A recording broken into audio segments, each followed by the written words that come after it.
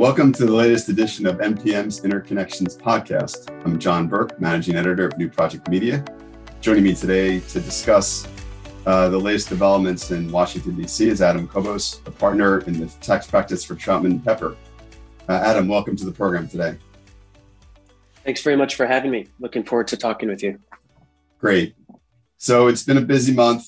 President Joe Biden made history on November 14th by finally signing on the dotted line for the $1.2 trillion federal infrastructure bill.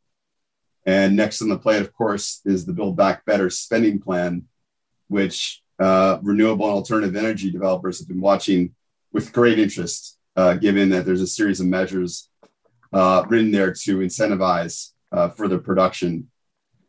However, some of these broader spending measures have been met with far more opposition in both the House and the Senate on any number of levels. Those stories are circulating now that the House could vote in favor of the bill by this weekend. There's still more opposition waiting in the Senate. So, Adam, before we talk into some of these specific measures in the BBB plan, where do you believe this bill now sits? So, as it has for quite a while, I think the bill is on a knife's edge. It's a series of knife's edges from start to finish. The Democrats hold razor thin majorities in the House and Senate, and to overcome the filibuster in the Senate, they're using for the Build Back Better Act this procedure known as reconciliation. So the Democrats can get a bill through both the House and the Senate along a majority line vote. But because the Democrats' margins of error are so thin, they can only afford to lose a few votes in the House and none in the Senate. The whole Build Back Better Act is susceptible at any time to falling off the rails, right? You only need one defection in the Senate, maybe a couple defections in the House, and then the bill goes off the rails. So right now, the prospects look, I think, reasonably good for the Democrats to move this through. But, as you pointed out, there's some hurdles to continue. They've got to get through another House vote, which could be as soon as the end of the week. And then they've got to get through the Senate, and then the House and Senate have to, agree on that final text. So Democrats have made a lot of progress, but we're certainly going to see there's going to be more excitement to come, no doubt. The next question is fairly loaded, I have to admit, but what changes do you think need to occur that will resonate with some of the dissenters of the bill? What's really interesting about this process is because the margins are so fine, literally the preferences of a particular congressperson can make all the difference. So there are a number of things that have been very, very important to key constituents that have the ability, if not addressed in the way they want to see happen, could derail the bill. And so if the bill is going to succeed, these sorts of concerns have to be addressed. So one set of concerns right now is with moderates in the House. The original plan was to have the Build Back Better Act and the infrastructure bill both voted on by the House at the same time, but there was a coalition of moderate Democrats that were worried about the spending cost of the Build Back Better Act and wanted to see the Congressional Budget Office estimates before they voted. So the CBO estimates are scheduled to come out on Friday. Their pledge to advance the bill to vote on the bill was conditioned on the overall cost of the bill as determined by the CBO being consistent with the White House estimates. And we're hearing that right over the past few days, some preliminary indications that the CBO may not get there. So one thing we may end up seeing on the House side is, the costs of the bill, the revenue side of the bill may have to be brought in to bring those moderate Democrats on board. We'll have to see about that. So cost, I think both on the House side and the Senate side could be something that's going to have to be dialed back.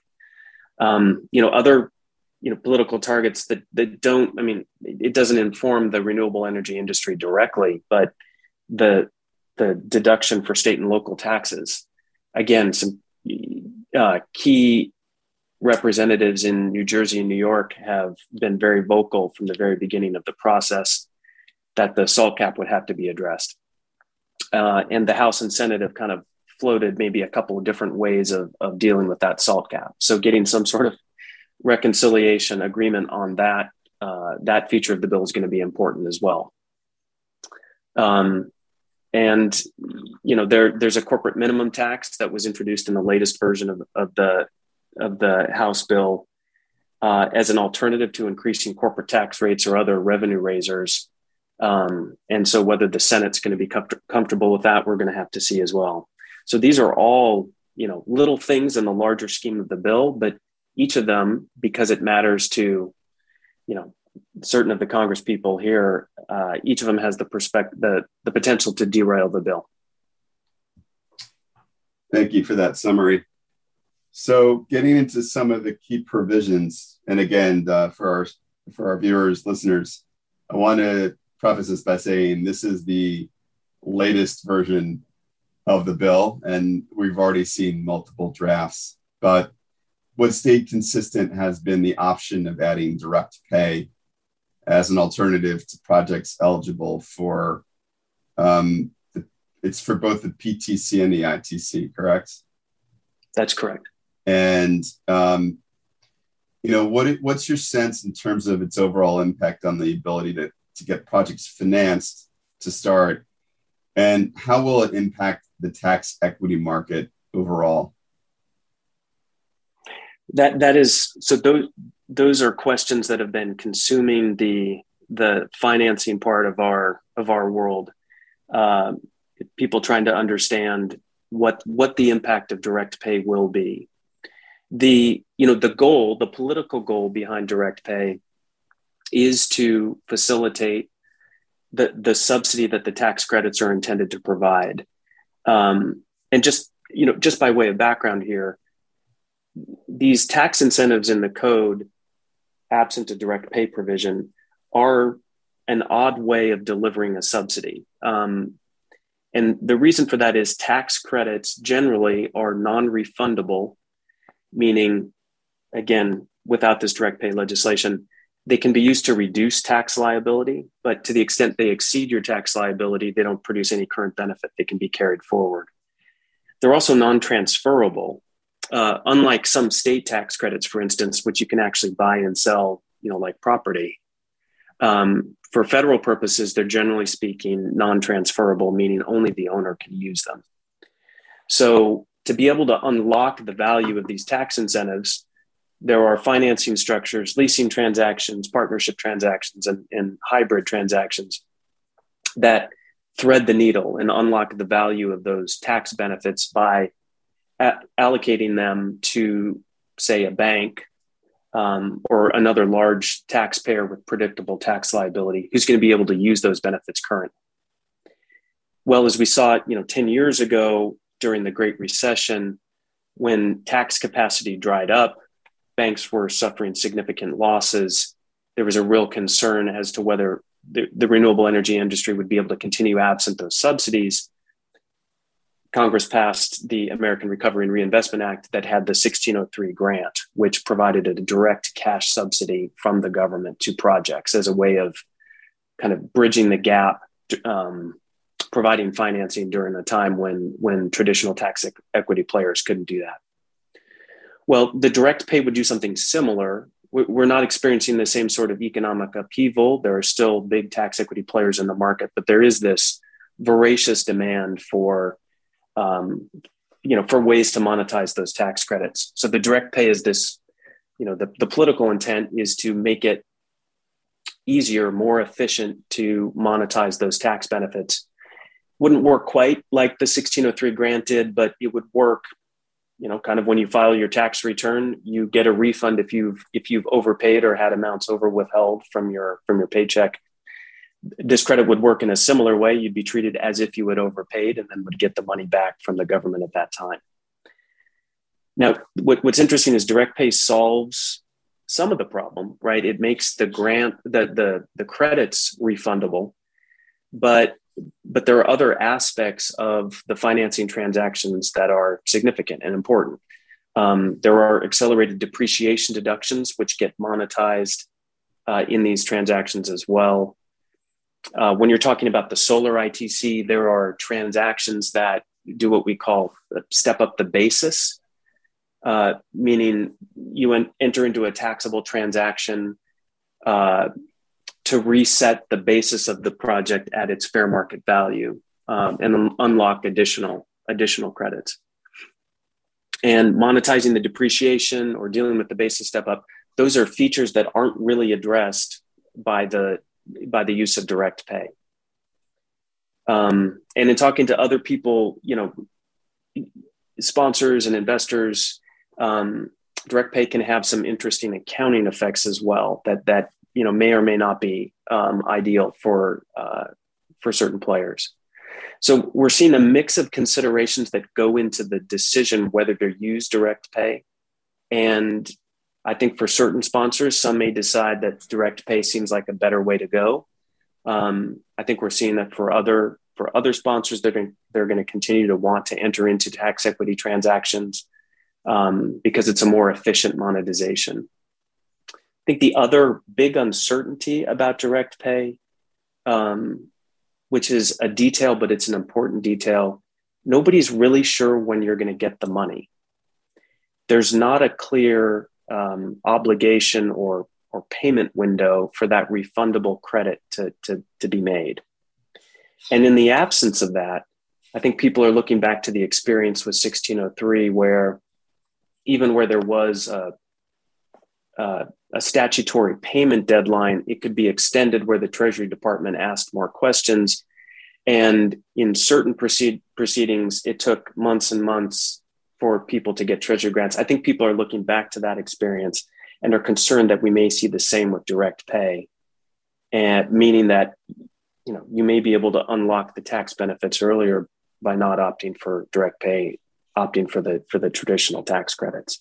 So that's a long answer, but it's a surprisingly complicated situation, and the facts and circumstances, I think, of particular sponsors are going to drive their decision as to whether to seek direct pay or not. Let me ask a sequel to that. Given how grown up the markets have gotten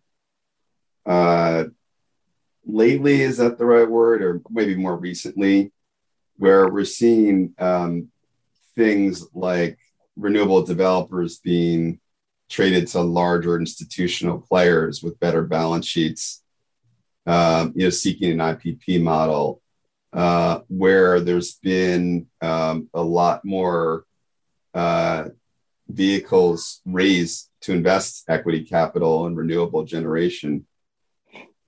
Are these tools there where the role of tax equity or even direct pay could get marginalized over time? Or do you believe there's still a viable middle to long-term market for either vehicle, or either tax equity or direct pay? Yeah.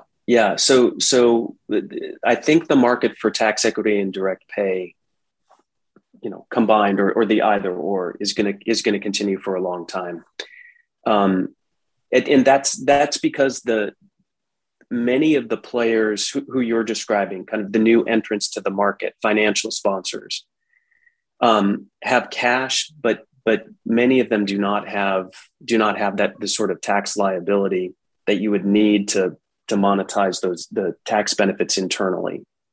So maybe foreign pension funds, domestic pension funds, or private equity.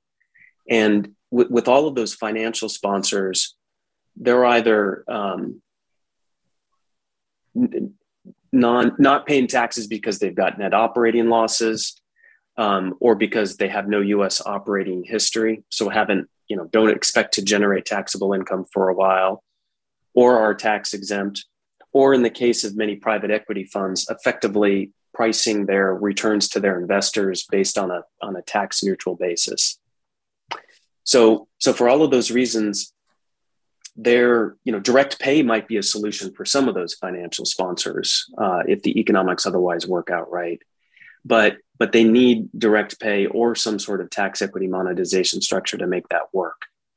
Now, traditional regulated utilities are a little bit different because maybe not recently, but if you go back in history, and I think if you project in the future a number of years, traditional regulated utilities and their affiliates are tax-paying entities. And so the set of incentives or the way they balance the considerations, might for certain of those companies push them in a direction of being able to monetize the benefits internally. And for them, maybe then in the future, the tax equity market isn't necessary and neither would direct pay.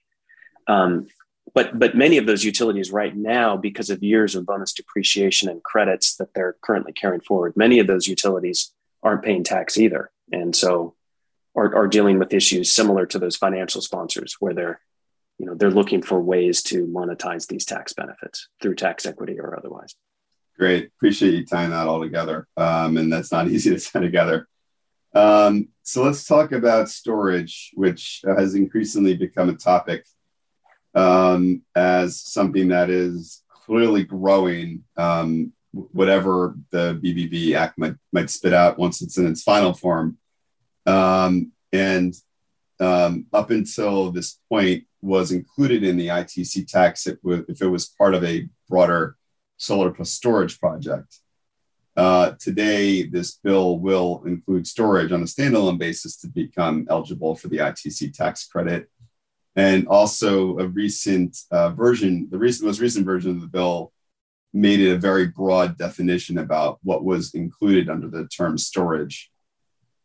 So I just wanted to get your sense about A, what the impacts will be of storage being included under the ITC tax credit, and B, in terms of broadening the definition, if we should expect other types of storage projects out there to try and apply for the tax credit as well, like a gas storage, perhaps. Just wanted to get your view on that. Yeah. So both interesting questions. The first one, just having a bill for standalone energy storage would be a huge development. One that's been kicking around for a number of years. We've been waiting, waiting. Yeah. It's been introduced, repeatedly. And we're seeing a lot of battery and other energy storage developers as startups come into the market and figure out ways to finance their deals without the ITC. But I think it's fair to say that an ITC for energy storage would be transformational. And an ITC for energy storage with direct pay would be really, really transformational. So I think that is a very exciting development. And I think we could see huge growth there. One thing I think that'll be interesting to see, just by way of a nuance here, is that everybody, this is battery, energy storage developers, but also utilities. Everybody's trying to figure out exactly how to use batteries and what you can do with them. So we're still, I think, in a nascent area of how to price these revenue streams from batteries, how to optimize them. It's a very, very exciting time. But from a financing perspective, I think this variety of revenue sources can pose challenge from getting, say, a financing party like a bank, a lender, or maybe a tax equity provider comfortable as to what the revenue is that's going to be coming in the door. So, making the deals financeable may be a challenge for some projects, but direct pay then, might be an interesting path forward for projects that still, because of uncertain revenues, may not be able to get typical financing. They may be able to go it alone using their own equity. So I think for this industry at this time, the standalone ITC with the direct pay is a very exciting development. It's going to allow a lot of flexibility. To your second question, what does the broader guidance do? It is very, very interesting. the version of the legislation that we have, it's very, very interesting to figure out what's not included as energy storage technology. The way it worked in the previous bill was there was a laundry list of energy storage technologies. So batteries, compressed air, pumped hydro, right. hydrogen storage, thermal energy, a pretty complete list, and talking with some of the other, my colleagues at the firm, pretty complete list of the plausible energy storage technologies out there. Though if you want to go even deeper into the rabbit hole, you could Wikipedia and see all the varieties of storage technologies out there. And at the end of that list, they had something that said, and anything added by the secretary, meaning the IRS, after consultation with the Department of Energy. So the potential to expand it to literally anything. The language that we've got in the current bill is any property that receives, stores, and delivers energy for conversion to electricity. Sure. And maybe is so broad as to be difficult to apply in practice. It's not clear what it means to receive. What does it mean to deliver energy for conversion to electricity? I mean, if you want to talk about things that might be included in the term, in this statutory phrase, I mean, you could think of a reservoir at a top of the hill that collects rainwater. Let's just say it's not pumped hydro. There's no pump to bring the water up. Let's just say you store water in a reservoir at the top of the hill and then drop it down to drive a turbine from time to time. I mean, you've stored gravitational potential energy by accumulating the rainwater at the top. So is this energy storage? But you can take the example even farther. You've got science experiments at school where you plug wires into a potato and power a light bulb. I mean, if you're growing potatoes, are you receiving energy from the sun, storing it in the potato, and then using it to, power your light bulb? And then maybe a more practical version of the question is equipment at a coal plant that handles coal a storage facility because you receive energy in the form of coal, hold on to it and then deliver it, maybe into the coal plant for consumption into electricity. So there's something perhaps a little bit too broad about that. I think it's fair to say we would see IRS guidance come out that would limit the scope of that term, but it may be a little bit difficult to apply in practice. Great. So yesterday, one of the real innovators in LNG development in the U.S., Freeport LNG, came out with news that they were executing a letter of intent to develop a carbon capture and sequestration project, teaming up with Talos Energy. Carbon capture still is a little bit of science fiction in our country, just in the sense that, we're going to see it eventually and, maybe later this decade, but, it's still very, very much early days. But nevertheless, this is incentivizing further carbon capture projects was certainly part of versions of Biden's plans, whether it be through the infrastructure bill or later the BBB bill. But, in this latest version, it's still there, an expansion of the 45Q tax credit, which is there to incentivize carbon sequestration. I'm just wondering, Adam, if you can just break it down, what it means for these projects. And, is there enough there to suggest it's going to accelerate the development pipeline, or are we still kind of ways away and this just helps makes the project more financeable? What's the broader use case for this particular expansion? Yeah. I mean, I think the way you describe it is this is technologies or series of technologies that are cutting edge and maybe require some lead time, right, for them to be commercialized or to a point where they're going to be ripe for financing. So we're seeing projects under development. And I think some of the most important things that we can see for these credits is a long runway. So extensions of the beginning of construction dates, expansions maybe of the restriction or loosening the restrictions on the things they potentially could qualify those are things I think that'll be really, really important to allowing for the commercialization of these facilities. Right now, I think because of technology uncertainty and other things like that, we're at the beginnings of the stage where we're going to see tax equity financing for these projects. What may be more likely at the beginning is for these projects, to the extent to the extent they're going to be financed with the tax credits, they're going to be financed either internally using internal tax capacity, or the extension of the direct pay to 45Q, which is another feature of the BBB. That could help significantly too. So I do think over the next few years, we're going to continue to see these projects expand. And there's a huge amount of, I think, excitement in the industry about them. But we are probably, at the beginnings of that. Sure. Thanks for that.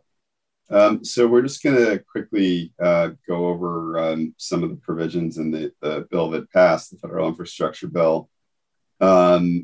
There obviously was lots of capital allocated for replacing aging roads, trains, lead pipe, and other measures. There were a couple of things that stood out for me for renewable energy and alternative energy, namely a strong allocation for grid infrastructure improvements of $65 billion and another $75 billion to build out an EV charging network, if you will. But grid infrastructure is obviously very important to all of us because we acknowledge we are dealing with a very aging grid in the U.S. And any American Society of Civil Engineer report can justify that over the last 10 to 20 years. But I sort of was thinking about, Adam, that we know that there are a lot of offshore wind projects that are surfacing now on the East Coast, with Vineyard Wind reaching financial close. And then you got Massachusetts, New Jersey, and New York all in market for offshore wind projects that's going to come behind it. And the need for transmission resources, where people are certainly bidding for both the transmission resource as well as the offshore wind project. And then third parties are just bidding only for the transmission project. So there's a lot of parties that could also benefit from here. But I'm just wanting to get your take about, what do you think is going to get the real priority in that $65 billion allocation? That is an excellent question. That legislation, I think, has the potential to benefit, as you mentioned, offshore wind projects, but a huge variety of things just around the country. I mean, as you've said, we have an aging grid. In addition, the surge to put a lot of renewable projects on the grid, which are more intermittent generating resources, puts pressure on the grid that additional transmission capacity could help alleviate. So I think just stepping back a moment, the infrastructure bill was a bipartisan bill. And so the items selected, that made it through the mill, end up in the bill, are ones that have support across the aisles. And one nice thing, one good feature about transmission is that it's, in theory, it's energy agnostic, meaning you're not preferring coal over wind or wind over coal. It sort of acknowledges that improvements to the grid can benefit everybody, however you think the energy mix ought to work. And so I do think that the grid improvements politically were a good place to put money. And, again, the part of the Democratic strategy here with the way that they rolled out these two bills is, if they were looking at the best case perspective of getting both the infrastructure bill and the bipartisan budget act through, they could put the stuff that would get bipartisan support in the infrastructure bill, and the BBB, they could put in the stuff that appealed to the Democratic side of the aisle more. So I think transmissions is a great example of something that has bipartisan support, but also I think a broad base. It's going to benefit a broad constituency, maybe including the offshore wind developments, but it has applications across the country. Great. And finally, just on EV charging, which is, again, a broad topic and has a very much of an ecosystem all its own with, whether it be buses getting electrified, long haul trucking getting electrified, people driving cars, and then building the resulting infrastructure around it. You might say that measure is pretty broad in its own right, building out a nationwide network. Like, where do we even start with that? But just wanted to get your 2 cents on that. Yeah, so there are a combination of proposals in both bills that are all getting at this, this concept of promoting electric vehicles. So there's, I think it's $7.5 billion set aside in the infrastructure bill. Yeah. A significant portion of which is there to improve transportation corridors. And there looks to be, in the appropriations part of the bill, a set of constraints and preferences as to how those allocations would be awarded. But I think the goal is to give governmental entities the ability to put in programs or suggestions for how these funds would be deployed in their jurisdictions. And so, this is a governmental top-down selection process, but with the ability, I think, for governments to contract with private entities to assist in this as well. It'll be interesting to see how far that infrastructure gets, but of course, that's a key piece of trying to get consumers in America to electrify their vehicles. The other side of it is, on the infrastructure bill, richer tax credits for electric vehicles to encourage consumers and businesses to switch to electric vehicles or other zero emission vehicles as well. So I think there's a combination of approaches in these in these bills to incentivize this development, but clearly a big push. There's also, I think, a significant allocation of funds for the federal government to green its fleet, right? And so that's another way you could see this rolling out. Sure. I'm just waiting for the Tesla to go under 20K. What do you think? It is fascinating to see it happen. I mean, that is right. That's the goal, right? Yeah. And if you look at what's happened with solar and wind costs, from that perspective, the tax subsidies have kind of helped, drive those costs down over time. So, maybe we'll see the same thing in a few years with the EVs. Sure. Well, I'm sure Elon Musk will be happy that we ended this podcast program with the name Elon Musk, but so be it. Adam, thank you so much for your time today. I really appreciate it. And please join us next time on the podcast. Burke out.